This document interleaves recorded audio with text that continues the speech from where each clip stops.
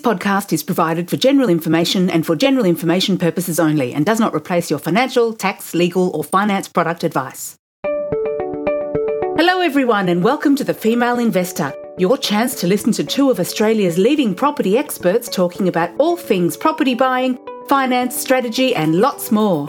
Kate Hill and Nicola McDougall are the authors of the book The Female Investor, Creating Wealth, Security and Freedom Through Property. Kate is an award-winning property mentor and coach, a qualified property investment advisor and founder of buyer's agency Advisable. And she's a successful property investor herself. Nicola is an award-winning and prolific property journalist. She has been involved in property research, analysis and reporting for 15 years. And she is also a successful property investor herself. Property investment is one of the simplest, safest and preferred ways for women to create financial freedom. And with the right information to make an educated and informed decision, this can be achieved. If you know a woman who is concerned about her financial future, or maybe that's you, if you're keen to improve your chances of creating an income for life, then this is your place to learn, be inspired and motivated. Along with some special guests, Kate and Nicola will be offering genuine practical news and tips to women of any age to stake your claim on the property market. So come on ladies, stay tuned and let's do this together.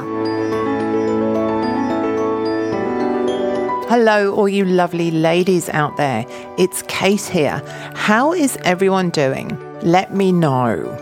So today's topics are going to include a conversation that I had with our very good friend Tina Howes from SmartMove about all things deposits and LMI, which is Lender's Mortgage Insurance. Tina's, as always, has some fantastic hints and tips for us.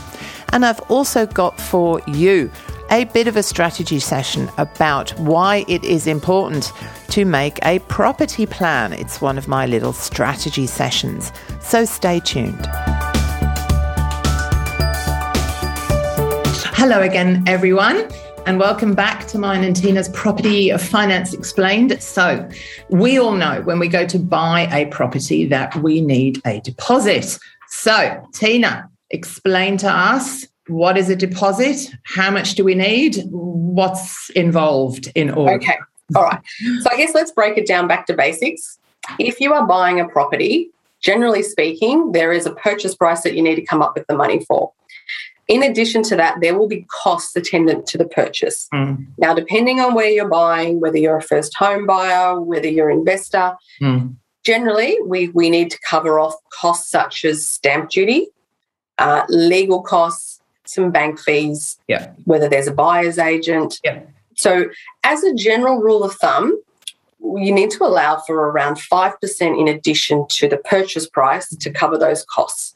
Now, I'm just going to leave first home buyers to the side for the moment and we can cover off that shortly. Okay, so in addition to having the costs covered, so that 5%, with the purchase price, the preferred lending guideline for any lender is 80% of the value of the property. So if you're buying for $1 million, that's an $800,000 loan, and that requires a 20% deposit plus those 5% costs that I was talking about, okay?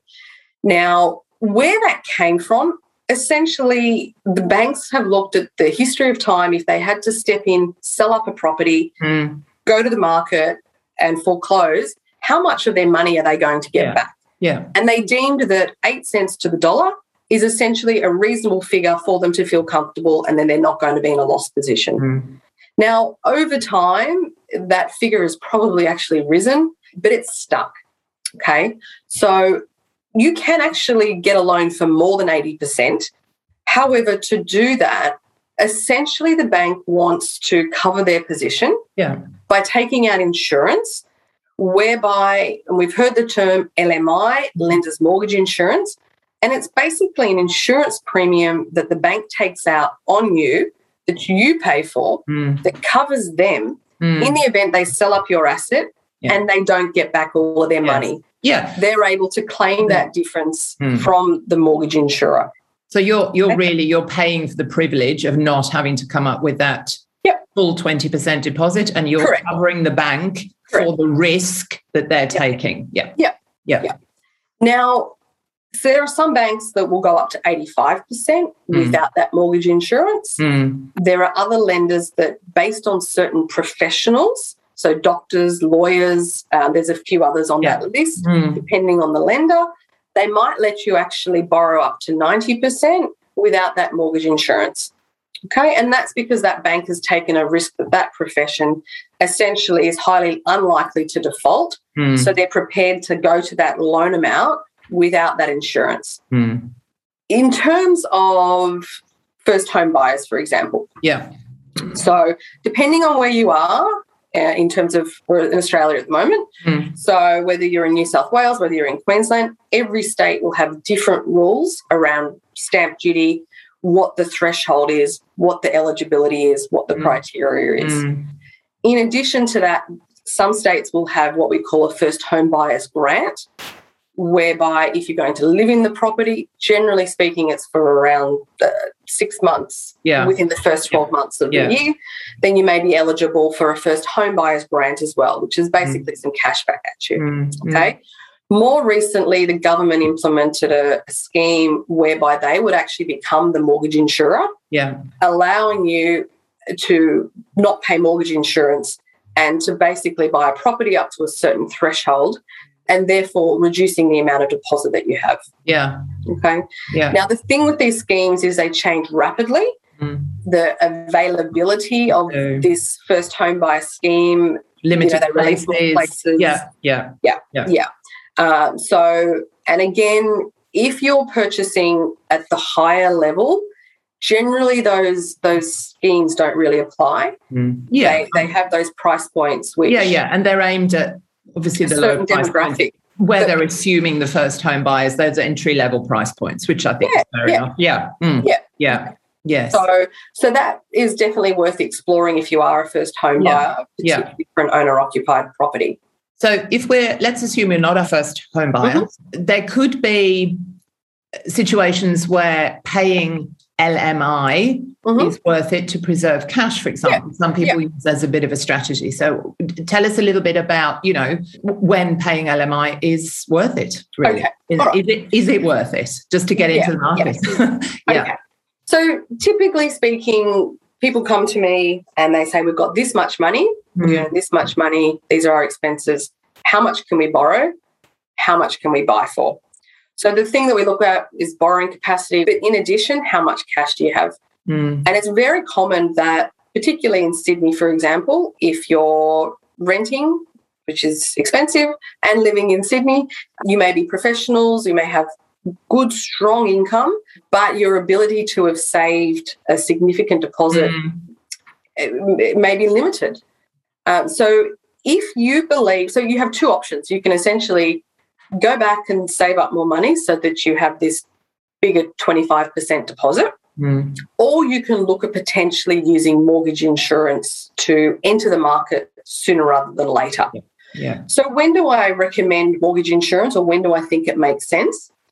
If the time it took you to go away and save up that extra money was going to take that much time, that in the meantime the market has continued to go up and up and up, and then when you come back and see me, that depositing has increased to the level where you then got to go back and save again and again and again. So you end up chasing your tail, and it can get to a point where if you look at the mortgage insurance cost, get into the market, and it's over the 30-year life of the loan.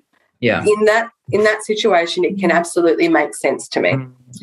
If you're a person that's decided to rent vest, which, rather than buy an owner-occupied property, you'd rather pay rent, live wherever you choose to live, and want to have that ability to move around depending on life and whatever it throws at you, and want to buy investment property after investment property after investment property, again, if you've saved up enough deposit to buy one property and potentially want to buy two properties, but you would then have to keep saving and risk the market going up and up and up, using some leverage or going up to, say, a 90% loan, including the mortgage insurance, might enable you to buy two properties, for example, or be fast track onto that second property or that third property. And I would say also, and then you're using less of your precious cash to put it into an investment property with the loan on which is tax deductible. You can save that cash to then perhaps put towards an owner-occupied property that you might buy, in a few years' time, I guess. Yeah. And, there are situations where some clients have the cash for a 25% deposit, but they choose to keep some aside so that they can buy a property that is just slightly more, which perhaps has a better risk profile for them in terms of their requirements and objectives. And they decide to actually pay the mortgage insurance, keep a bit of their cash as a buffer, in case something goes wrong, or in case they need to spend a bit of money on property, or if they're without a tenant and so forth. So it can be a bit of a risk mitigant strategy as well. Yes. So I think the moral of that story is it is worth considering. I think, there are people out there who are very staunch. No, I'm not paying LMI. I'm not paying LMI.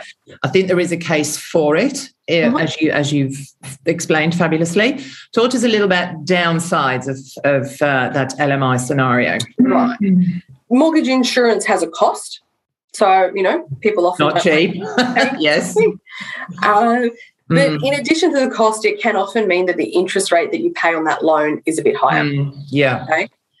So that is definitely something to consider. Generally speaking, if the property goes up in value and then eventually you get to a point when you're under 80%, then you can look at potentially refinancing and getting a lower interest rate. But the flip side to that is if for some reason you did want to refinance that loan, you could potentially have to pay mortgage insurance again if it's still over 80%. Yeah. And your leverage when it's very common for me to go back to the banks for my clients and ask them to give a lower rate, particularly when I know the market is reduced. Yeah. But if they're in that mortgage insurance territory, it's very easy for the banks to say no, sorry, because they know that they're going to need to pay the mortgage insurance again. Yes. And it's actually, personally speaking, just a little personal story there. I bought a property maybe 5 years ago or so using LMI because I didn't have literally for an investment property, I didn't want to spend the full 20%. And that has now grown sufficiently for me to be able to negotiate a better interest rate, on that loan because it's grown in value. They've looked at it. They've gone, no, you're good now. So you're a refinance risk now is basically what they're asking themselves. That's right. Yes. That is how I positioned myself, in fairness. It was like, come on, guys, give me a better rate. Okay, so any other points then, Tina, about sort of deposits, LMIs? Probably the key what other options do people have? Yeah, I'm hoping this one changes, particularly in the bigger cities. But once you start to borrow more than $1 million in mortgage insurance territory, it gets much, much harder. So there becomes limited lenders that actually participate in that space. The ability to negotiate better interest rates on that reduces as well. And it just becomes a harder proposition all around. You need to tick a lot of boxes. And when you're only dealing with a small handful of lenders, it just opens up a bigger risk in that, I always feel more comfortable with a client when they're buying and negotiating on properties, particularly at an auction, for example. If I know that if I have an issue with a valuation, I can go to lender number B or lender C as well. So that's just something to be mindful of. And what other options would somebody have if they, in terms of getting their hands on a little bit more cash? And look, probably something that's very, very common, particularly for my client base, is some kind of parental assistance. If you looked at the stats, it's very common for family loans, family gifts, parental guarantees. But definitely explore what profession you're in, making sure that there's no LMI waiver for you, and explore the options of parental guarantee as well. Okay. Well, great. Gosh, that is a lot just about deposits, lenders' mortgage insurances. There is a lot to consider. I think there are many morals of our stories there, but I think it's if anything is clear from our whole series, it's so important to talk to someone like you, Tina, for people to not to stroll into a bank. There's so many options out there that I think people aren't always aware of. There's a lot of planning that goes into this. Like you said earlier, the considerations for your future of how you do and don't use equity, how you do and don't use cash. So everyone, be sure to give Tina a call, discuss all your mortgage broking needs, and we will do a video very, very soon. Great. Thanks, Kate. Bye. Bye.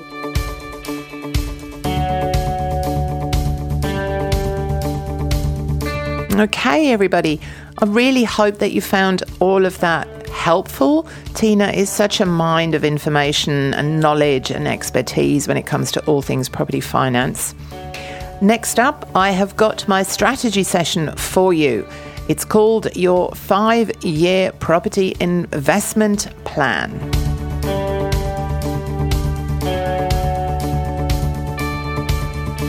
So today I, as advertised, I'm going to have a bit of a strategy session with you about property planning. Now, I know, here we go again with the strategy case, but you know what I'm going to say. It is really, really, really important to think about this stuff. It's kind of super easy to get carried away with making investments, jumping in, buying property or shares. But as a property investor, it really is so important to have a plan. Have at least, I would say, a 5-year property investment plan that ensures as you go that your actions match your intentions. And having a close eye on the key details of this plan will help you do just that. There are all sorts of things that you might have planned. Think these through financially. Perhaps you plan to have a baby and expand your family. Now, how is that going to impact your income? Quite a lot, I would think. If so, what will you do to allow for those extra expenses? How would you cope with the extra expense that comes with that? Are you planning to move house anytime soon, buy a new home, or change jobs, or are you emigrating? You also need to know where you're heading financially. Where do you want to be financially in that time? What do you want your net worth to be? Now, remember, we did talk about this before. See one of the previous episodes where I am telling you all about how to calculate your net worth. So, what does your property investment plan look like? Your plan is something very personal. It is a personal roadmap that will help you make all of your property investment related decisions, from buying and selling, maybe renovating, refinancing. It really should be a working document, though. It needs to be flexible. It is going to change as life throws stuff at you, right? But so that you can update it to reflect changes in your life and your personal circumstances. And you maybe aim to update it perhaps every 6 months or so. Don't be looking at it every week. You're not going to have that much to update, and property doesn't actually grow that quickly generally, right? So make sure that you're still on the right path when you do schedule those check-ins. So your plan should be tailor-made to suit you, your financial position, so that you can be sure you're making every dollar work for you. When you're creating your 5-year property investment plan, you need to consider where you want to be in 5 years' time. Now, of course, there's nothing to stop you doing a 10-year plan, a 15-year plan, right? I'm just starting out with that 5-year plan. Make sure that you have at least that, right? 5 years is kind of the minimum that I would say. Once you've sorted out those goals, you can work backwards from there to what you need to do this week, this month, this year to get to that point at the 5-year mark, right? And obviously revisiting it, as I said a second ago, you are checking in to make sure that you are on track. And if you're not, why not? And do you need to adjust it? But for example, let's say you currently own 2 investment properties, and in 5 years' time, you want to own 5. You can also, of course, see and listen to other content where we're talking about how many investment properties you need. This means you need to buy 3 more properties within this 5 years. So your 5-year plan should map out exactly how you're going to achieve that. And if for some reason this is just not feasible, then how do you go about adjusting the plan? Or get advice on what you need to do to make that happen if you're finding that's not feasible. What do you need to do to make it feasible? There's many, many factors out there that are going to influence your investment plan. And let's loosely group those under 3 headings, which I'm calling finance, family, and lifestyle. So we're going to start with finance. Finance considerations includes things like interest rate changes, loan refinances, rent increases on any existing property you have, as well as if you yourself are renting, your income fluctuations, and your ability to get loans approved when you need them. Now, that is obviously going to be a little bit hard. If you're not a broker, you might not always be able to assess that, right? So working with a good broker is critical during this process. If you're buying property during this time, then the really important consideration here is serviceability. Rents are likely to rise a little bit each year, which will offset some increases in interest rates. But rates could easily scale up by perhaps 2% higher within several years' time. They generally don't go up a lot each year. But over the course of 5 years, you might find that that is happening, especially at the moment we're coming off a very, very low base, okay? So considerations could be, do you, and if you've got a partner, have you got steady jobs? That's going to affect your serviceability, right? How much do you have in savings or buffers for any unforeseen events or emergencies? I'm always a big one, right, on those buffers. If you have property, then how leveraged is your existing property portfolio? Look at that loan to value ratio. If interest rates do go up, will you still be able to afford to maintain your investment properties? That's why cash flow is so important, right? As you hold your asset for many years, you need to make sure that you can afford to do that.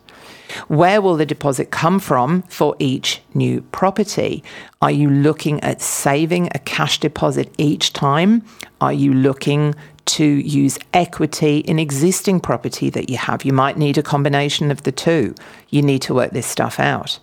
Have you got an independent, qualified and experienced advisor, buyer's agent, qualified property investment advisor working with you?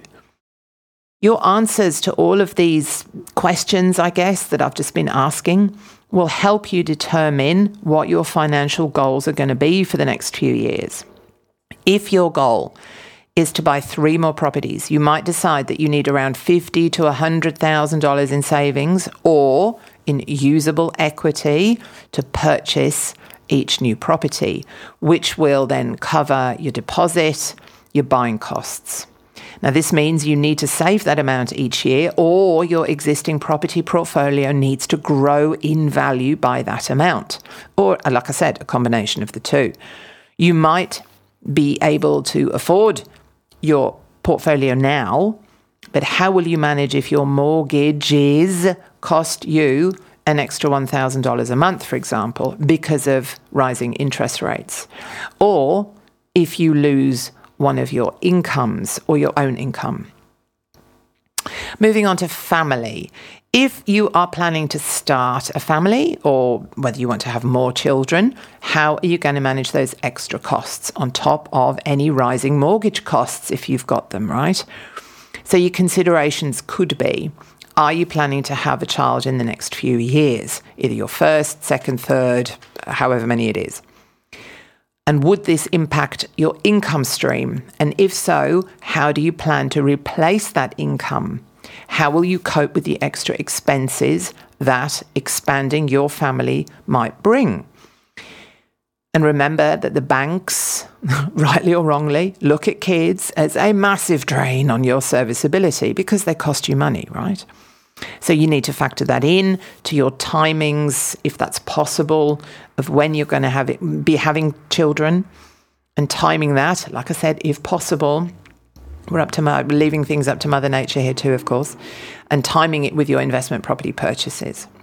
Your answers to these questions will feed into your financial decision making and help you work out a realistic budget. And then we have lifestyle. These are also some of those considerations around lifestyle to make and think through. How often do you want to travel? Where to? And do you have a budget for that, right? If you've got this quite aggressive property purchasing plan over the next 5 years, you might need to sacrifice your $10,000 European holiday every year. It's not going to be forever. And these sacrifices and compromises, I assure you, are very well worth it. Maybe you don't need to compromise, but think it through. If you increase your portfolio, will that impact your future travel plans? Do you plan to update your car in the next 5 years? Now, I'm not the lifestyle police. I'm not a massive believer in buying a new car every couple of years. I've got this ancient, literally 22-year-old car.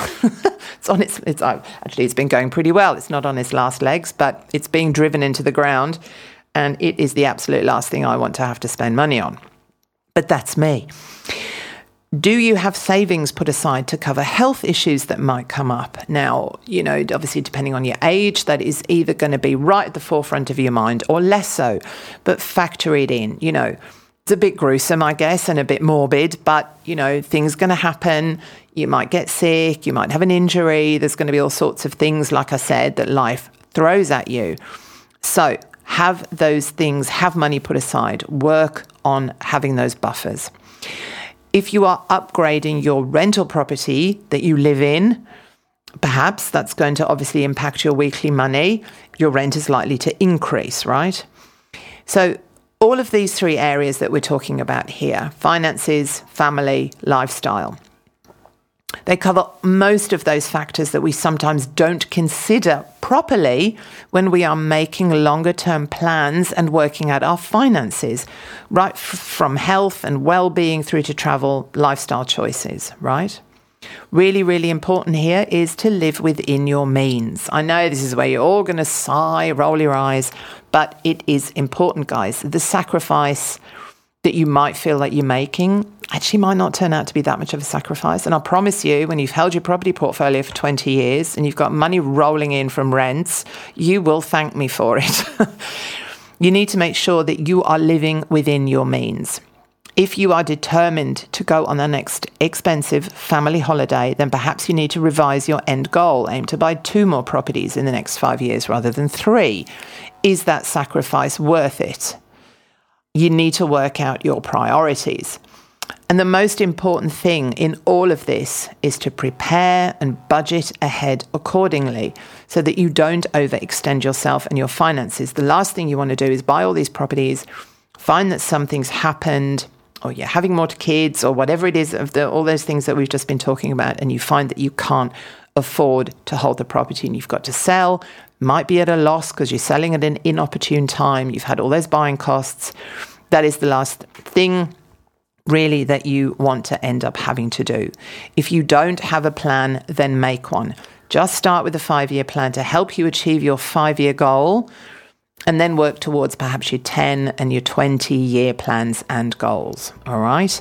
I will leave the lecture there. Very happy planning, everyone. And that's it for this episode. We hope you enjoyed it and found it super useful. You can email us with any questions that you have on info@thefemaleinvestor.com.au. Don't forget to order a copy of the book, The Female Investor. You can go to your local bookstore, pick it up on Amazon or Booktopia, or anywhere that good books are sold. And you can head to thefemaleinvestor.com.au, where you can click on the links and also find lots of resources on property investing, news, hints, tips and videos. We will be with you all again soon. Stay safe and well, everyone. Bye for now.